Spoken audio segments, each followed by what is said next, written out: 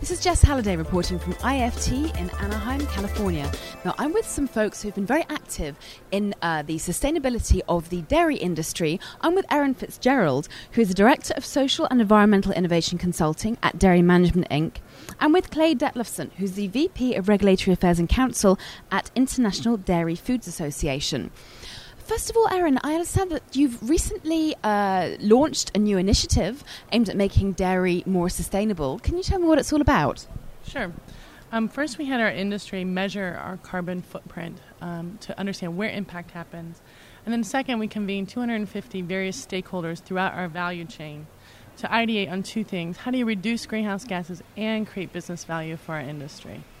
So how does that link in with what consumers actually want? How aware are they of the sustainable impact of dairy? Sustainability is a word that means many things to many people, and I think you'll find that in the consumer space. But it's very simple, like I want a better life for my children, I care more about the environment and more environmentally friendly. These are words that the consumers are starting to understand. So for me as a consumer, something I've become aware of is, how do we put this, cow gas or methane emissions. How can you actually make cows emit less? Well, the dairy industry has actually reduced their footprint since 1960 by 63% over the last 60 years. And how they did that was through nutrition and innovations in that space. And we expect that the new cow of the future will also be doing that same thing.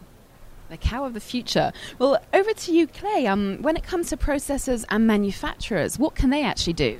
Jess, these are exciting and challenging times for dairy processors. First, we need to work together as an industry because no one has a monopoly on intelligence. We can learn from each other, we can develop best practices, we can benchmark and compare what the industry is doing, and we can collaborate to innovate.